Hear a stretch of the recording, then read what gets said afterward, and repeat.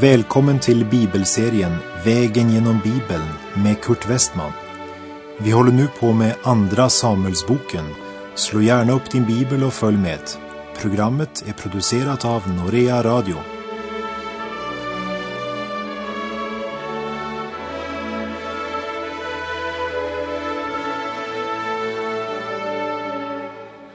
Vi avslutade förra programmet med den sista versen i Andra Samuelsbok kapitel 23, vars sista vers nämnde hetiten Uria bland Davids totalt 37 hjältar.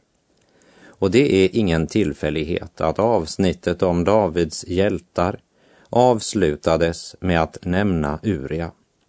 Han som kungen svek så skamligt, trots att Uria var en trofast tjänare. Vi kan väl säga att huvudtonen i kapitel 23 var att Israels rike vilar inte på smarta män och starka hjältar eller syndfria kungar, utan på Guds nåd. Och den var både David och hans män beroende av. Kapitel 23 avslutar alltså med att påminna om Davids synd mot hetiten Uria, en av hans trofasta tjänare. Och Andra Samuelsbok kapitel 24, som vi ska vandra igenom i det här programmet, berättar om ännu en synd som David begår, nämligen att han håller folkräkning för att få veta hur stor folkmängd han förfogar över. Och här är det något jag vill påminna om innan vi går vidare. Och det är att Herren hade sagt till Israels barn att de inte skulle räkna sina soldater eller registrera antalet soldater, för att de inte skulle lita på sin egen styrka. För när de då blev många kunde de bli övermodiga och dra ut i strid fastän Gud inte önskade det.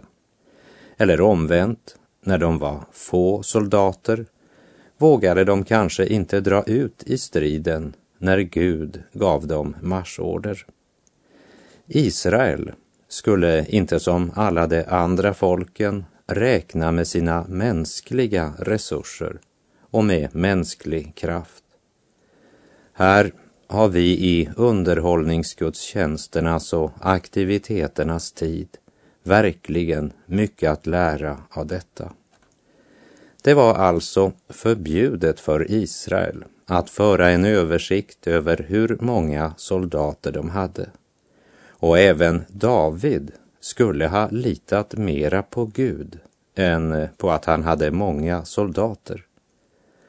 Och det är nog många som inte räknar det som någon synd, men det är ännu en synd i Davids liv, sett från Guds sida.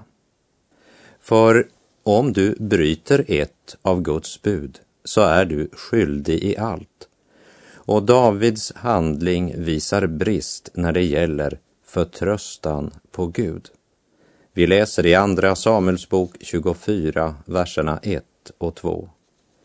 Men Herrens vrede upptändes åter mot Israel, så att han äggade upp David mot dem och sade: gå och räkna Israel och Juda. Då sade kungen till Joab, hövitsmannen för hans här: far igenom alla Israels stammar från Dan ända till Berseba och anordna en folkräkning, så att jag får veta hur stor folkmängden är. Kapitlet börjar med orden: men Herrens vrede upptändes. Det sägs inget bestämt om vad som var orsaken till Herrens vrede. Men vi vet ifrån vår vandring, bland annat genom Moseböckerna, att Israels folk var ett hårdnackat folk. Och efter alla segrar fanns det nog ett visst högmod både hos David och hos folket. Och jag tror inte att dessa verser ska uppfattas så, som om det var Herren som drev David till att hålla denna folkräkning. Men Gud, han styr och leder så att det onda som är dolt i våra hjärtan nu träder öppet fram och visar sig. På det sättet vill Gud lära människan att lära känna sig själv. Som det står i Jakobs brev kapitel 1 och vers 13. Ingen som blir prövad ska säga att det är Gud som frestar honom. Gud kan inte frestas av det onda och själv frestar han ingen. Och i första krönikerbok 21 vers 1 står det om denna händelse. Men Satan trädde upp mot Israel och äggade upp David till att räkna Israel. Och Gud tillåter att det sker så att David och folket ska få se vad som bor i deras hjärtan. Så att människan kan lära känna sig själv och sin synd, men också att Gud är helig. Samtidigt vill jag påminna om att i början av Davids regering uppmanade faktiskt Gud David att räkna folket. Och det gjorde Gud för att ge David mod och styrka honom inför den uppgift han blivit smord till av Gud. Gud ville att David skulle veta vilken stor armé som stod bakom honom. Tron, min vän, det är inte att famla i mörker. Det är inte andlig hasard eller antaganden. Hebreerbrevet 11:1 säger: tron är en övertygelse om det man hoppas, en visshet om det man inte ser. Tron är något fast och säkert.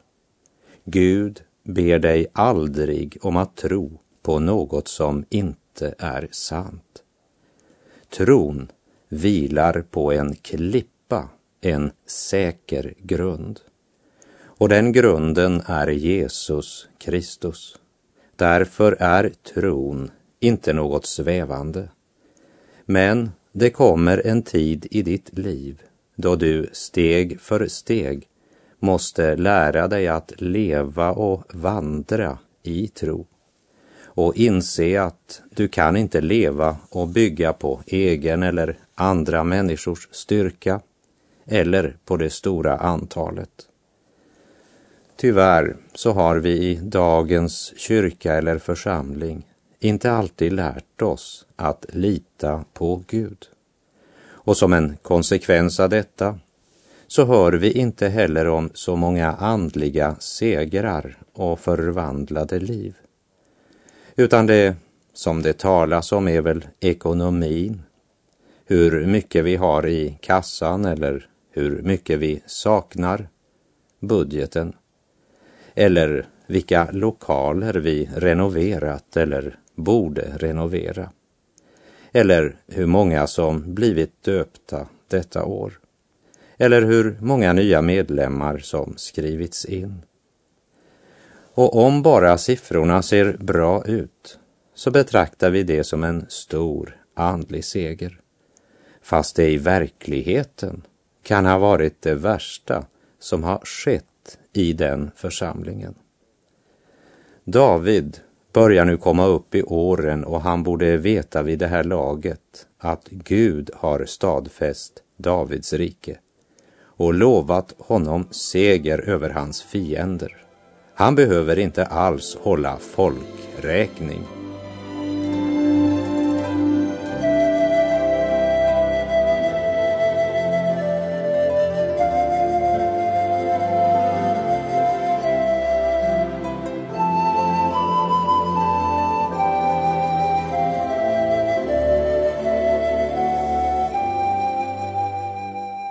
David behöver som sagt inte alls hålla folkräkning.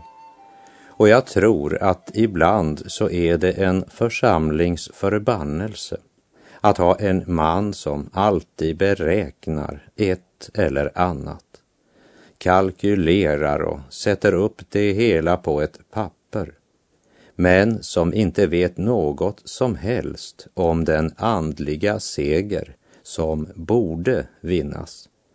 Och det är det David här gör.